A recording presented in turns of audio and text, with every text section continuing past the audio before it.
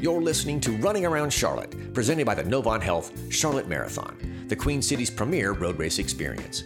1 day, 5 events with a race day distance for every goal and pace.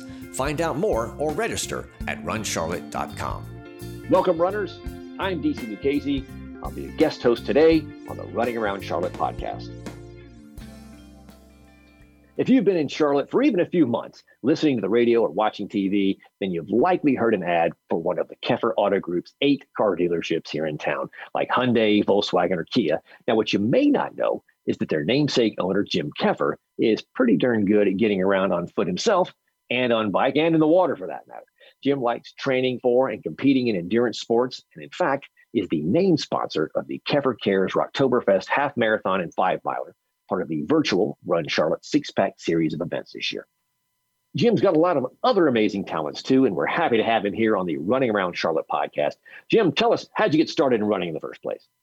You know, you're going to laugh. You said you're a $140. I'm 156 to 157 on any given day. And when I was a kid, I played football for Charlotte Catholic, and I win lots of beers at parties, having people guess what position I played, because I was actually just short of 200 pounds when I was in high school, and I played center and defensive tackle. And so I thought I was going to play football for the Pittsburgh Steelers. And when I realized that wasn't going to happen in my freshman year in college, I took PE Run, as they called it, at App State.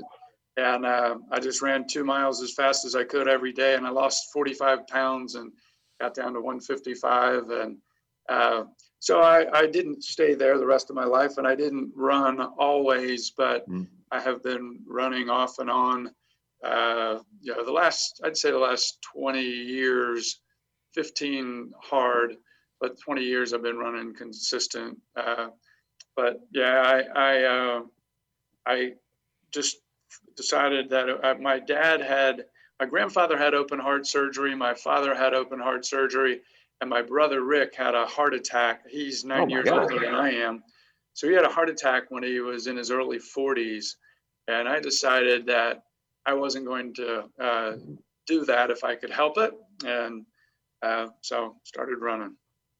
There you go. Now, has that experience rubbed off on anybody else in your family as far as the running or the taking care of that? You know, I have 3 kids. My oldest is a speech pathologist in San Diego. My middle one just had my first grandchild. She's in Asheville. And my youngest is a conservationist who's out in Hawaii. And so my oldest, she is a triathlete, and she qualified for Worlds in sprint triathlon, but it was canceled. So she was actually, I think, okay with that, because she was ready to chill out for a little bit. But yeah, so one out of 3 of them is pretty steady runner. Well, I would think the one who's the conservationist out there in Hawaii probably gets a little on their feet time as well. So yeah, you know what? He is a big hiker. So yeah, he does a lot of hiking. That's fantastic, man. That is fantastic. Well, but before we got on the line, we were talking about you being here for so long. Not a native, but darn, I'll tell you, might as well be at that point, right? Right. Tell us a little bit about what town looked like when you got here and some of the changes you've seen. Yeah, my dad moved to Charlotte to become a car dealer in '74. And if you're familiar with where Tyvola Road is, there was no Tyvola Road. We were actually, construction was actually underway on Tyvola Road out there past South Boulevard when the road wasn't even complete. So I have seen a lot of growth here in town. And, if you were going to go up to Lake Norman when I was a kid, that was like a day trip. Nobody would ever have thought of going to Lake Norman for something less than a whole day, because it was just so far away. Well, yeah, and depending on what time you start driving up there, it still is, right? Right. Well, no, yeah. Back then, yeah, you could get to Lake Norman without seeing a whole lot of traffic. Not so much anymore. Oh my gosh, I know. And talk about the number of people and the just the expansion of town, the expansion of business, and all of that. And you kind of answered one of my questions too. How did you get into the car business? I did not know it was a family business. Tell me a little bit about that. Yeah, it's funny. My dad was a workaholic, and so I grew up. I'd see him sometimes in the morning and sometimes at night. And I had convinced myself as a kid that the one thing I was darn sure never going to do was get into the car business. And so, as I told you before we started, when I was a kid, I didn't do a lot of planning for my future because I was convinced I was going to be the center for the Pittsburgh Steelers. So, why did I need to do all of that? But right. As time went on, I went to college. I got into App State when you could do that with a 900 SAT. I don't think that would work so well anymore. But I took up pottery and running, and it took me a little while to figure out what I wanted to do. And I really still never had a big desire or any passion about anything from a work perspective that I could come up with. So I took marketing, and I figured, while marketing is pretty flexible, that'll give me some options. And I had a job lined up with electronic data systems in like Oshkosh, Wisconsin, after my senior year, and I'm like, I don't know where the hell that is, but it sounds really cold, and I'm not sure I want to go there. And so my dad said, well, yeah, you got a degree in marketing. That's sort of a lot like sales. You want to try that? And so I begrudgingly, I told him, well, I'm going to try it, but don't get your feelings hurt in a week or two. If it's not my gig, I'll just won't do it. And fortunately, I was the top salesperson the first month, and here I am 33 years later, and still work lots of hours. Oh, well, it's all sales, right? At the end of the day, and the beginning of the day, for that matter, right? Yes. Now, before I touch on something else that you mentioned about the pottery, I have to ask the question: since it is, for lack of a better, a family business, were any of your other siblings, or are they, in the car business? Yeah, I have 2 brothers and 2 sisters, and my oldest brother Rick was a car dealer down in Amelia Island, and he sold his dealership a year and a half ago. My brother Michael had a dealership in Rocky Mount, and he sold his dealership 2 years ago. So they both were, but are not any longer. And there the girls really, dabbled a little here and there, but not as much. Like you said, it probably takes some hours, I would assume. They were the smart ones. Yeah, exactly. Oh my gosh, that's too good. Now you mentioned pottery. Before we got on, you apologized for almost being late for the start of this show by saying that you had a piece of pottery on the wheel there, and you'd gotten an early start. And tell me a little bit about that and how you got into that. And how I mentioned my 900 SAT score that I got into App State with. So when I was in my first semester there, I was like, well, I'm not a very fast reader, but I am going to apply myself, and I'm going to try to do real well in school. And I ended up graduating many years later with a pretty good GPA. But I wanted to start out right, and I was like, well, I'm going to take a course that I can hopefully get an easy A, and I won't have to do a lot of homework. So I took pottery. I had a wonderful professor there, a guy named Eric Reichert, who I still to this day try to keep up with every now and then.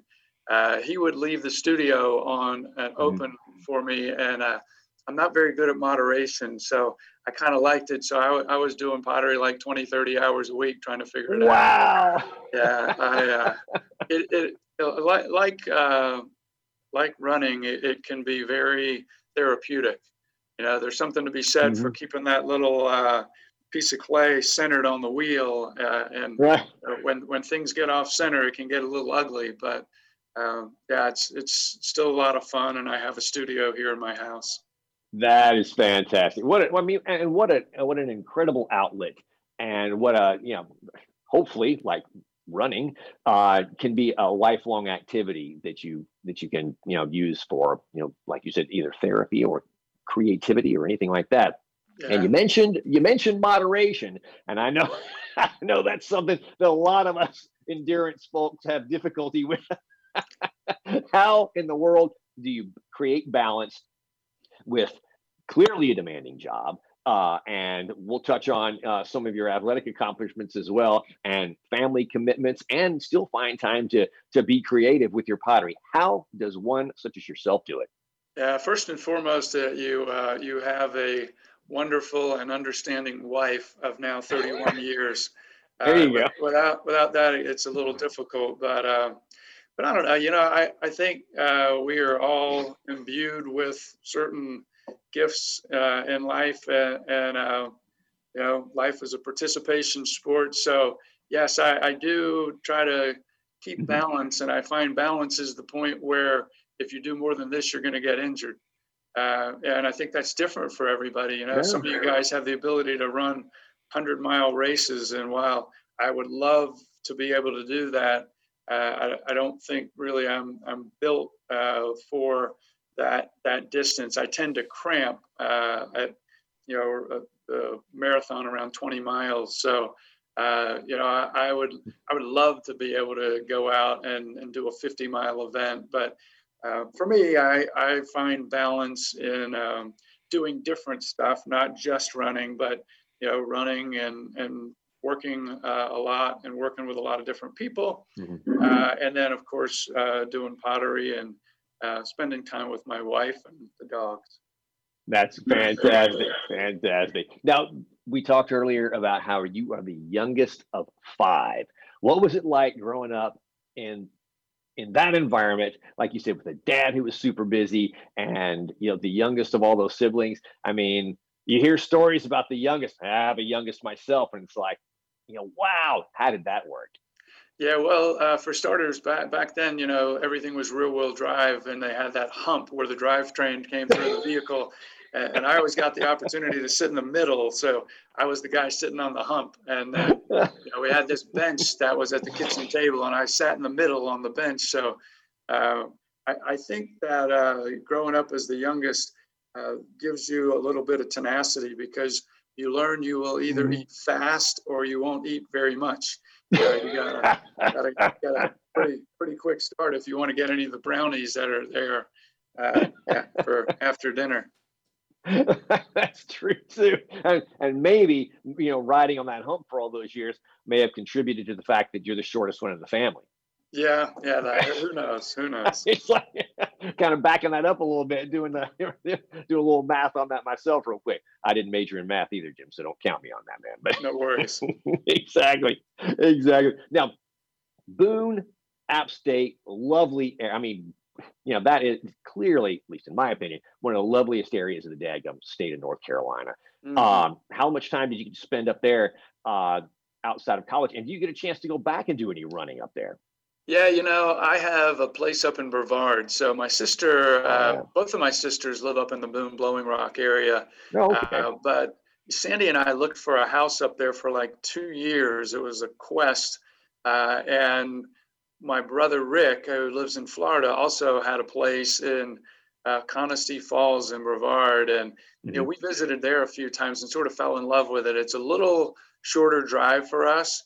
And you're not quite as likely to get snow and stuff like that, but we really love it because you have Pisgah National Forest, and our house is only like 7 miles from DuPont, and so wow, there are a million hikes up there, and just hundreds and hundreds of waterfalls, and just a really beautiful area that hasn't yet. I shouldn't be sharing all this, I guess, but it hasn't gotten as grown up as Blowing Rock, So just a really cool spot.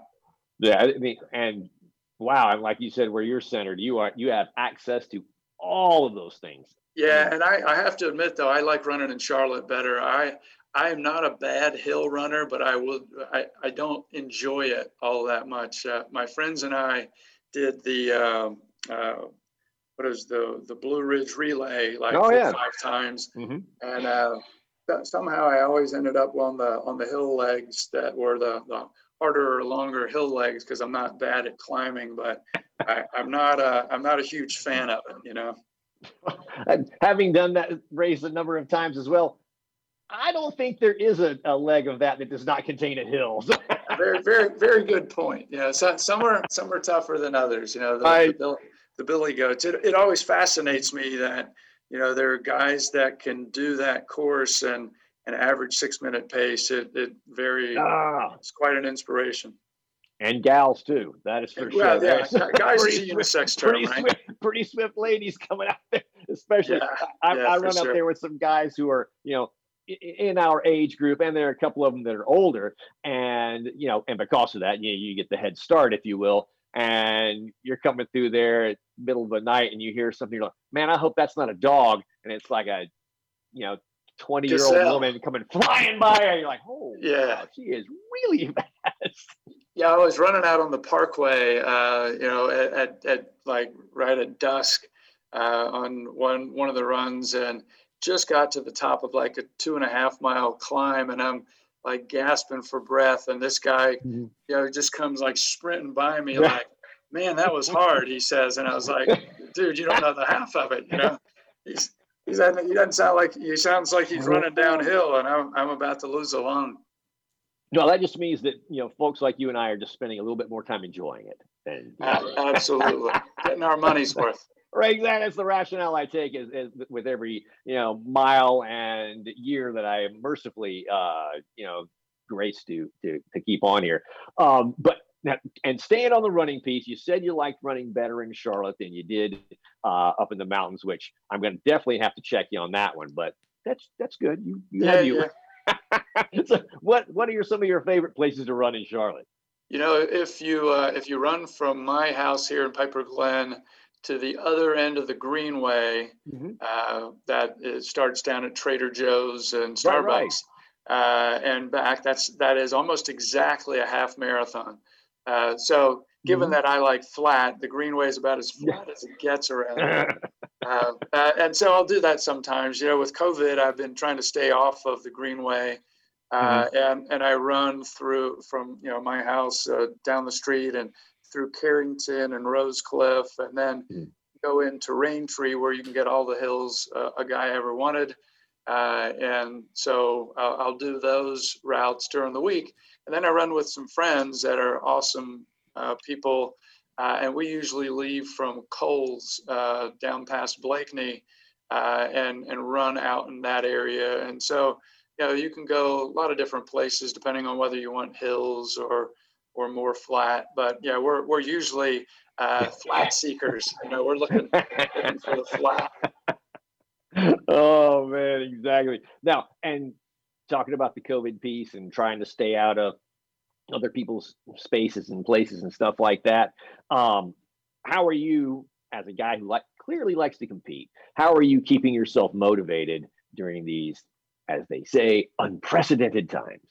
Yeah, you know, I've never lacked for motivation, and I like training as much, if not more, than the races.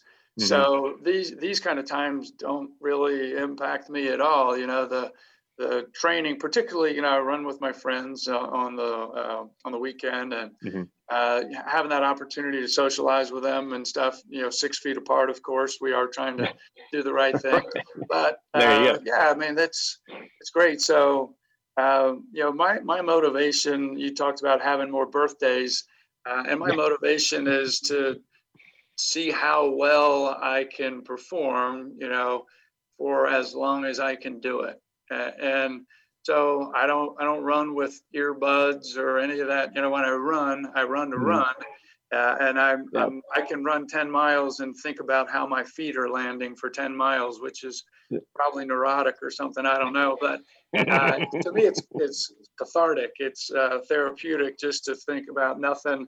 I'm not thinking about business. I'm not thinking about anything else other than, you know, how are my hips turning? How are my feet landing? And, you know, that sort of thing. Yeah. Being in the moment, right? Being in the moment. Right. Good thing. Well, I'll tell you what, Jim, I can't thank you enough for taking a couple of moments to spend time with us on that Running Around podcast. It's been great. I've really enjoyed talking to you, and I guess, electronically meeting you for the first time, man. But it's like, Yeah, likewise.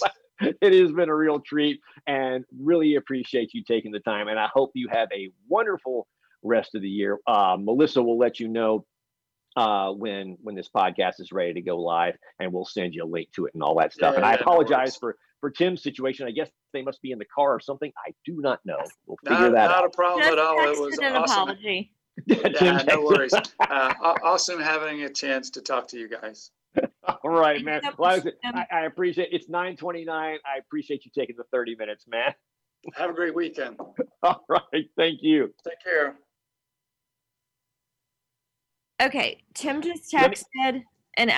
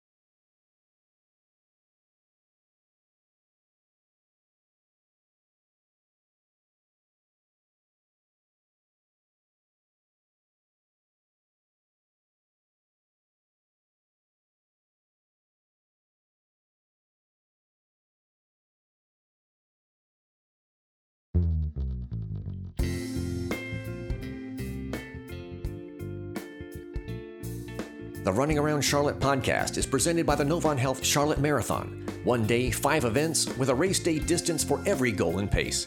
Registration for the November 16th Novant Health Charlotte Marathon, Half Marathon, Relay, 5K, and 1 mile events is available now at runcharlotte.com.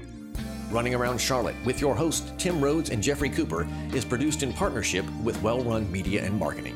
Listen for new episodes of Running Around Charlotte released every week.